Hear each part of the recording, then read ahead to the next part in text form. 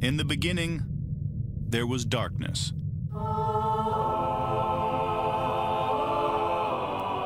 Then, there was Paul Brown. Paul Brown transformed the game. Hello, Paul Brown here. Welcome to the first ever International Browns podcast. London calling to the faraway towns. Now war is declared and battle come down. Good evening, Cleveland. It's bye-week time. We're getting excited for the Pats. I'm traveling out there on Saturday to Boston, and I'm here with the one, the only person in the world that does a Browns Daily Mock Draft every single day. It's Browns Daily Mock Draft. How are you, Stephen? I'm good, Paul. Thank you. That's the nicest way anyone has ever called me insane. I appreciate that.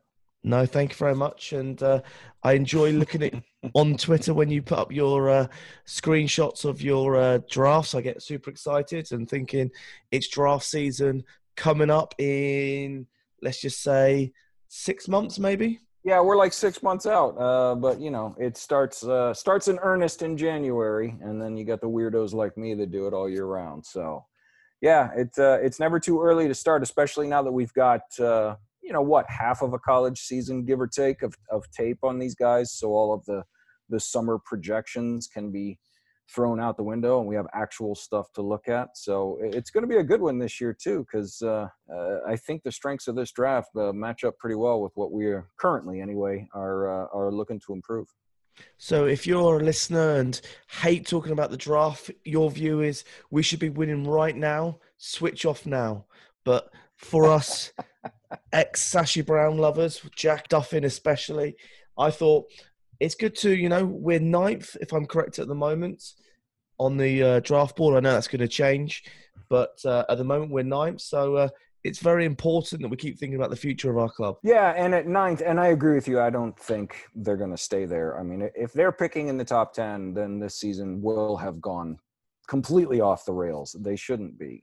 But as it stands at the moment, they're picking ninth, which means they are in range of just about anybody, outside of the quarterbacks and probably Chase Young. But, we're looking at tackles. So the Andrew Thomases and the Tristan Wirfs of the world they're within range, maybe a small trade up, depending on where they end up if they're ninth. And I don't think anyone that's paid attention can disagree that as of this moment, October, whatever it is, tackle is the number one need, and it's a good tackle class, which is good. Can you see us going for a tackle round 1 and a guard round 2? It would depend on.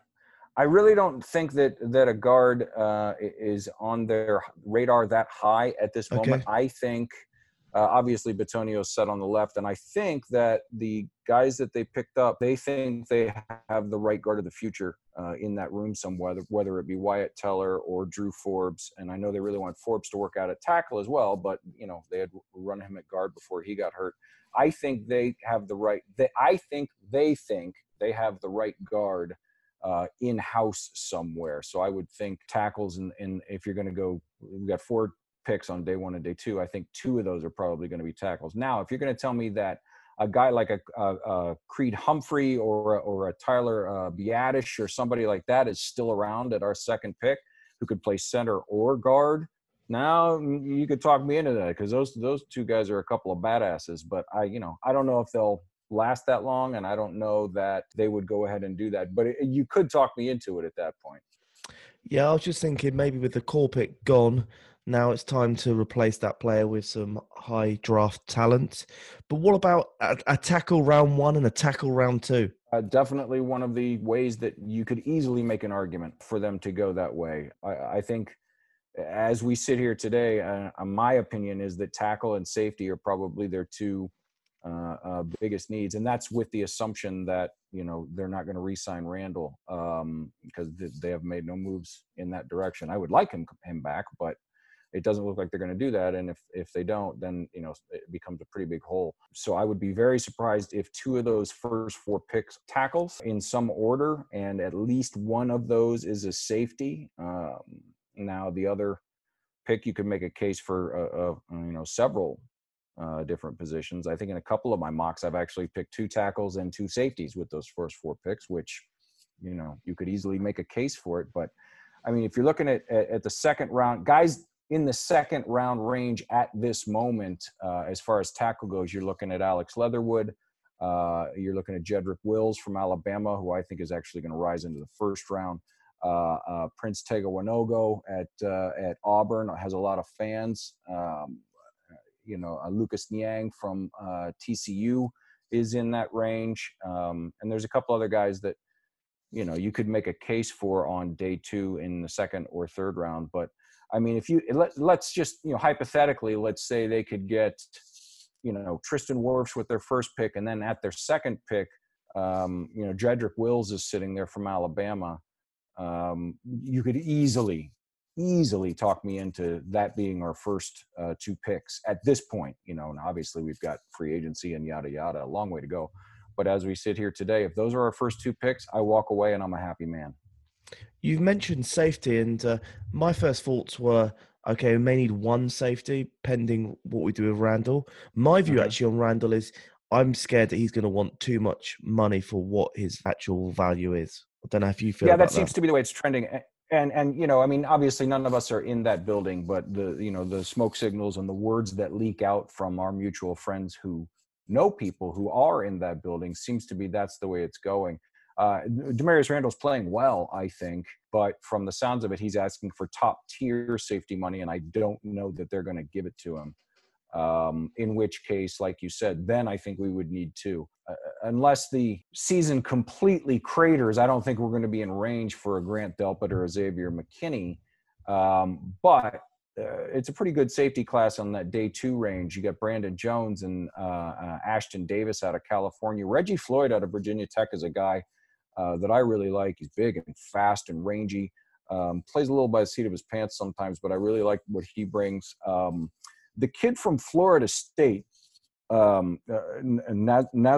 and I'm sure I'm butchering the young man's name, and I apologize if he hears this. I like the way he plays, but they just had a similar – he's seen as more of one of those safety linebacker hybrid types.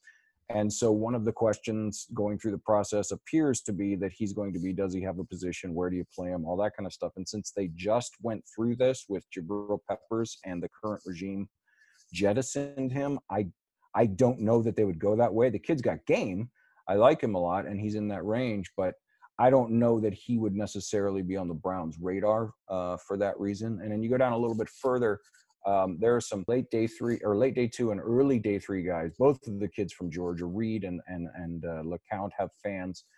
Antoine Brooks from Maryland has a lot of fans. I like Antoine Winfield Jr. out of Minnesota. That's a name that's going to be familiar to a lot of Ohio people because his dad played at Ohio State back many years ago when I was actually young. And he's been having a hell of a year up in Minnesota. Only a redshirt sophomore, if I correctly recall. But if he declares, right now he's valued in that early day 3 range. That could be a place you could easily go for your second safety if that's something that you wanted. And then way down deeper, a guy I've mentioned a couple of times, very athletic, kind of a project, but has some fans in draft Twitter, is Nigel Warrior from Tennessee. Had an interception against Alabama the other night. Very, very athletic, very, very fast, big, strong, hits like a truck. We'll need some coaching up. He's considered by draft people as sort of an athletic project. But if you wanted to go a little further down into day 3, that's a guy I would be very excited about from the 5th round on. If he stays in that range. Stephen, has Dorsey got a history of taking safeties high up, do you know? Because he's got Redwine, obviously Randall if he gets extended, Morey, Whitehead. We've got quite a young safety room there coming through. Yeah, but they're not really doing all that much. I mean, Burris has played well. And as far as Dorsey's history, first of all, quarterbacks, he likes to take them high. But if you take quarterbacks out of it, as a general rule, he seems to favor fat guys early, fast guys late. That's not completely exclusionary, obviously, 100%. But he seems to like to take, the big uglies earlier on, and then trust his instincts to find the athletic guys later. And so with the safety position, I don't, has he, we picked what, fourth round? We picked Redwine last year, fifth round, something. It was day 3. I remember that. So, I don't know. Like you said earlier, it depends on what they do with Demarius Randall. If they bring him back, you can sort of push it on down the needs list. If they don't, then I would think at least one of those day 1, day 2 picks will be on the back end of the defense. So if we go with tackle, safety, biggest needs, where would you say the next biggest need is? Well, interior defensive line depth is still an issue. It's better than it was last year. The guys that are there now are giving some, quality snaps, but they're not pushing it like, you would really want. So a guy like a Neville Gallimore or who's the kid down at I'm totally blanking on his name at LSU. Glenn Logan down at LSU. I don't know why he's valued so low, but I really like his game. Matt Abuike at Texas A&M is somebody in that early day 3 range that you could make a case for. You could also go with tight end, depending on what they do with Njoku. Personally, I think I'm an Njoku fan, but as we've said, the door from the previous regime has not been terribly difficult to figure out. So if he goes, then tight end has to be a need, and there's a few in this. It's not like the class that this was a great tight end class that just went by, but there are some guys in that late day 2, early day 3 range. Hunter Bryant from Washington, if you can get yourself right with his medical history. Jared Pinkney from Vanderbilt. Mitchell Wilcox from South Florida, and Cole Kmet from Notre Dame seem to be guys that could step in and, as much as a tight end can, give you some decent snaps right away. It's a very slow developing position. There's one person we mentioned as a linebacker that I think we've forgotten about, and that's third round Bengals pick, Malik Jefferson. And I think we all expected him to do a lot better than he has done with the Bengals, and actually not playing with the Browns now. Yeah, I don't know that he's seen the field outside of special teams, except for more than a few snaps. If he has, I apologize. I just don't remember him doing much. His thing through the whole process was, when he was coming out of Texas, was just, unreal athlete, but, doesn't really trust what he sees with his eyes. His instincts were slow. He was a slow processor. At least that's what I remember now off the top of my head. And that has proved to be the case. Now, like you said, he was in Cincinnati. So, you come out of Cincinnati, who knows if it was you or Cincinnati that went wrong. But since he came over to Cleveland, I don't recall seeing him. Maybe outside of situational pass rushing and special teams, I don't know that we're going to see much. That's another place that they could go in this draft earlier than some people think, depending on what they do, again, with Joe Schobert. If they bring him back, I think they're pretty much set at the position, to be honest. But if they don't, and I don't know why they haven't re-signed him by now, then, the Troy Dyes and the Patty Fishers and the, maybe the Marcus Baileys, those kind of guys could be on our radar come April. Because we've got Kirksey as well. Is he run out this year or next year? I think it's next year, isn't it, Kirksey? Yeah, Kirksey's. I like Kirko a lot, but the injury. I think it would be an upset if he is on the 53 next year in Cleveland. As far as I'm concerned, I like the guy. I like him as a player. I don't think he's going to be back. I think they like Mac Wilson. Taki has been pretty much what I expected the night we drafted him. A nice player, but I didn't think he was a 3rd round pick. I thought they overpicked him by about a round, and he hasn't been able to get on the field. Now, if they love those two guys more than they're letting on for next year, then maybe linebacker doesn't come into the fold. But, just for me looking at it, I don't know how you can go into what should be a contending year next year. You should be looking at it as, okay, we are really shooting for the moon this year, and have those two inexperienced guys as the middle part of your defense right there. That's such an important part of your defense. Now, again, we could go out and pick up some free agents. And to be honest, I haven't really dug into the free agent market yet. I think Corey Littleton is up again, a guy that I know you and I both liked this past year before the Rams gave him the 1-year deal. But yeah, I don't know. It's going to be interesting to see what happens here in the next 9 days.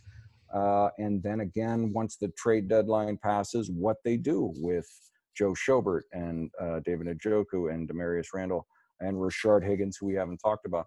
What are they going to do? These are all guys that most of us like and we think they contribute and we think they should be back. But if they're not, it opens up a whole world of possibilities as far as free agency and the draft. Yeah, okay. So after linebacker, where do you think the next position of need would be? Boy, let's see. Tackle, safety, linebacker, interior defensive line depth. I don't know that there's another need that you would qualify as, we have to find somebody at this spot, but taking a corner or two every draft is always a good idea. You can never have, too many cover guys. There's a lot of very athletic wide receivers that are going to be down on day 3 this year, and Antonio Gandy Golden type might be okay. Not that they need anybody in that wide receiver room, but after that, I don't really know. Maybe you could another pass rusher, maybe another edge, a day 3 edge, somebody like a Bryce Huff out of Memphis or Alex Highsmith out of Charlotte, who I really liked as a small school sleeper. And then Dane Brugler did a write up on him, and he's sort of moving up the board, so he's not going to be a sleeper much longer. But other than that, I don't know that, quote unquote need. It's all depth at that point, which is it's a good thing to have. Well, let me take this podcast a bit off piece. How would you rate this draft, this year's draft for the Browns draft? This one that just passed? Mac Wilson has played better than I had anticipated. Let me put it this way. I think they're doing okay. I thought Taki was overdrafted. I liked the greedy pick in the second round because that's about where I thought he was going to be. I know we haven't seen much of him. Seibert has been, I don't know how anybody can complain about what Austin. I never like to use a pick on a specialist, but the guy's been absolute money since the lights went on in the regular season, so you can't really say anything about it.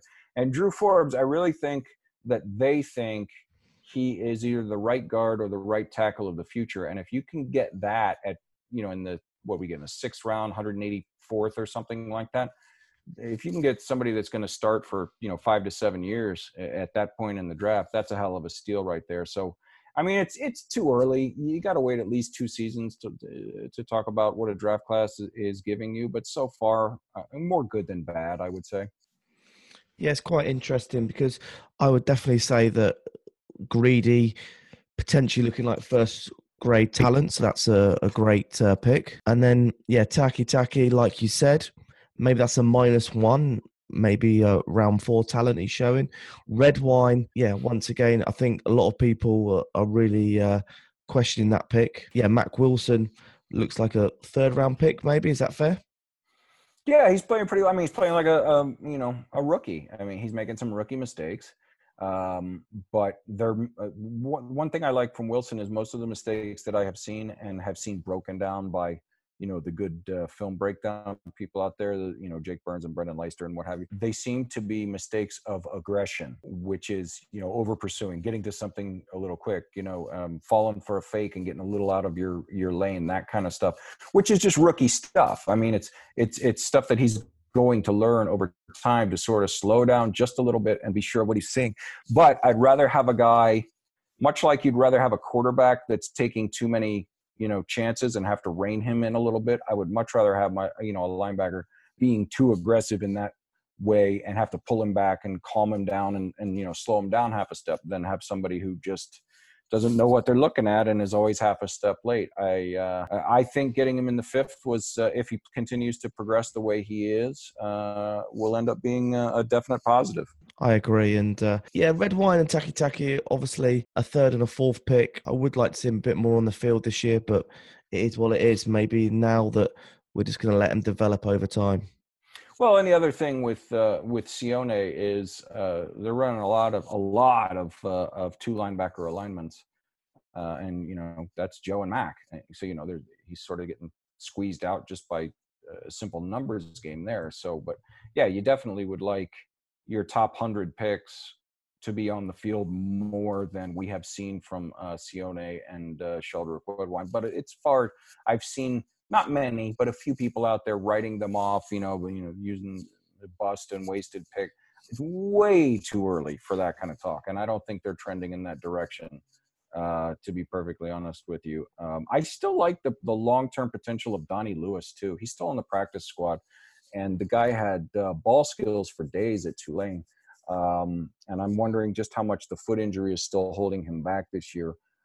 Crowded corner room as well, but that may change this offseason. So I wouldn't write Donnie Lewis off just yet either. All right, then let's go super off piece. What do you think about the 2018 Browns draft pick now that it's matured over a year and a half? Well, I mean, we can say what we want about all the rest of it, but the 2018 draft will go as Baker goes. I mean, if Baker continues to develop into and I do still think he is the guy, if he continues to develop into the franchise quarterback that we all thought he was, then, that's a great draft.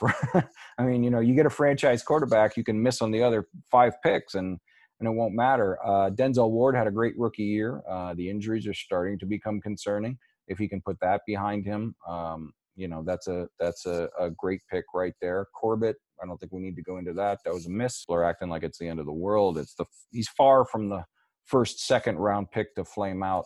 I think what's more frustrating about that Corbett pick is the other guys at that position who were still sitting there at that time. Your Will Hernandez's and those kind of guys.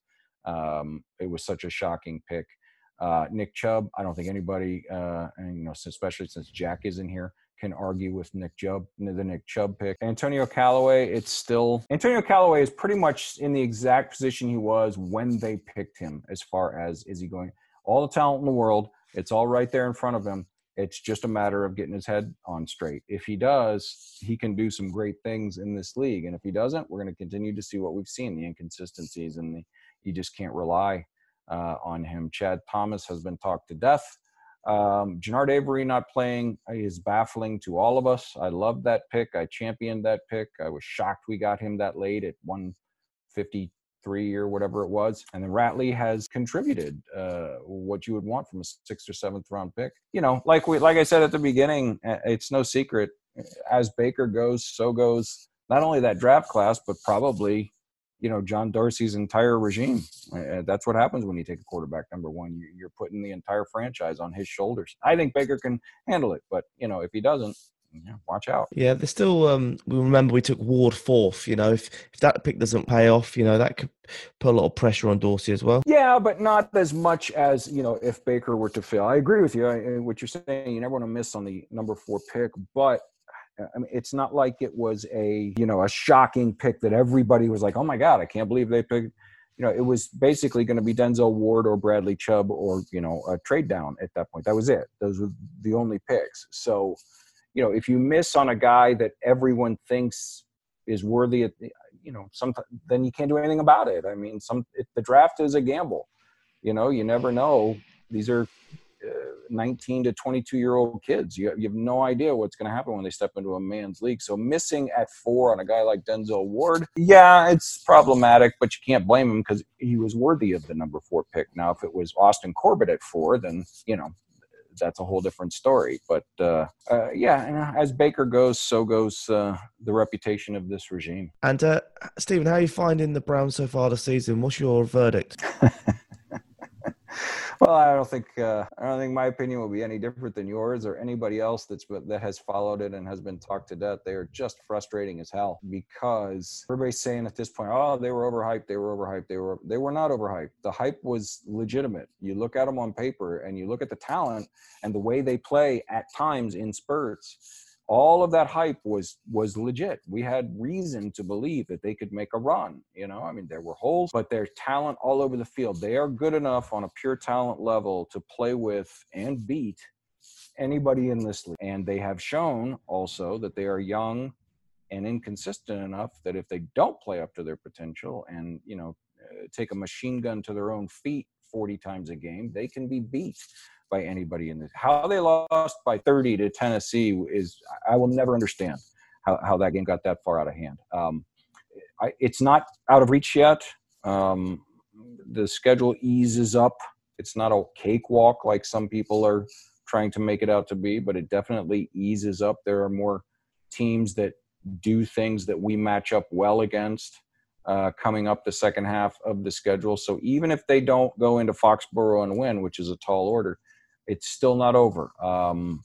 Jeff Risdon said earlier today that 8-8 could very well get a wild card in the AFC, and I think he's right. So, and I think 8 to 10 wins is still on the table, even if they lose in New England. So, as frustrating as they have been, there is still hope, unless they go out and just get, the doors blown off of them and suffer some more major injuries.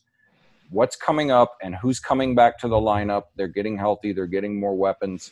They're starting corners are coming back. They're going to get Njoku back. They're getting another running back back. They're getting all these guys back. It's still there, and they could still make a run. And then once you get into the playoffs, anything can happen. So, I don't think it's any different than anybody else's feeling. It's different than in the past, where 2-4 was about the best we could hope for. I've seen people say, "Oh, same old Browns." No. If they were 2-4 in years past, you'd look at them and go, "Okay, well, that's it. They're a 2-4 talent team." This is not the same old Browns, because they're not a 2-4 talent team. They should have at least 4 wins, probably 5. That's why it's so frustrating, because it's not like they can't do it. They're just not putting it all together for stretches that cost them games. It's not that far away, but what makes it ultra frustrating is it's the same distance away that it was a month ago. It does not appear that they're getting any closer to putting it all together in totality. I mean, they should have beat Seattle last week. Absolutely 100% should have beat Seattle last week. No doubt in my mind. And handed that game away. Can they go into Foxborough and win? Yes, I think they can. But I have picked them twice against big games and big teams, and they've come up short twice against the Rams and the Seahawks in games that they should have won. So I'm not going to pick them again. I'm out of that business. I'm going to say, prove it. I'll believe it when I see it. I'm still happy. I'm still looking forward to it. I think the long-term outlook is still great, potentially great. But right now it's a slog. It's hard to go through. Mm. And we missed each other in New York. We were both at the same game, but we didn't meet. What happened there? Well, I saw you and I hid. Oh. I'm kidding. I didn't even know you were there. I didn't know. There was like 4 or 5 of us there, actually. And I found that out as I was, going through the game, trying to tweet pictures from my seat. And I saw on my feed there were 4 or 5 other people there. And I didn't know. And I was there for my dad's 70th birthday. It was kind of a big deal, me and him and my brother. So, we were doing family stuff for most of the day, so I wasn't paying attention. I do plan to be in town. We were talking about this off air. I plan to be in town for Buffalo, Pittsburgh back-to-back coming up here in a few weeks. So I would love to get together with some of the Cleveland folks on that Saturday night, maybe grab a beer downtown or something like that. And I'm trying to go to Arizona since it's out here on the West Coast, but I'm not sure if that's going to work out or not. Yeah, let's try and do beers on a Saturday night and get some, maybe try and get Jake Burns down or Pete Smith and some other guys. Yeah, that sounds fun. I would love to get together with everybody and have a couple of beers. Excellent. And Steve, where can people find you? Easy, at BrownsMockDraft. It's real simple. That's the best place to do it. Our mutual friends, Anthony Jokey and Jack McCurry have started a new website, dog.land, and they're hosting the daily Browns Daily Mock Draft experiment there. They put every single one up. They're as crazy as I am, apparently.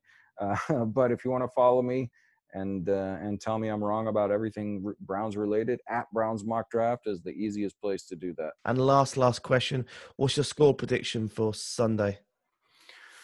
Oh, gracious. Well, let's just say that this is before the Monday night game. So if there are any big injuries, but for the Patriots, this could change and lose another frustrating one. I'm going to say something like 27-24 right in there because I think they can move the ball. I think that Tom Brady is going to find the holes that we have. Well, I mean, Tom Brady's going to be Tom Brady. Let's just put it that way. And if you're not tight on defense, and they haven't been all year, he's going to pick you apart with 1,000 little paper cuts. And it's winning in Foxborough is a tall order, but I think they can do it. I don't think they will. So I will get crucified for that probably, but I'm going to say they go down 27-24, 27-21, something in that range. Yeah, I think I'm going to go big. I'm going to go with Browns win 28, Pats 23. I'm with you. I hope I'm wrong. I hope you're right, my friend. I will happily admit I'm wrong. Excellent. Well, mate, it's absolute pleasure speaking to you. It's been far too long. And yeah, let's do another show end of the season, look at the draft talent. Anytime, my friend. Anytime. No, thank you very much. Hopefully we meet for beers in Cleveland. Yeah, absolutely. As it gets closer, anybody who's from Cleveland and Browns Twitter or is going to be there will try to figure something out, and maybe you'll bring your equipment and we'll do like a live broadcast after everybody's got 6 beers in them or something. Mate, that could be hilarious. All right, let's try and do it. All right, you take care. Go Browns.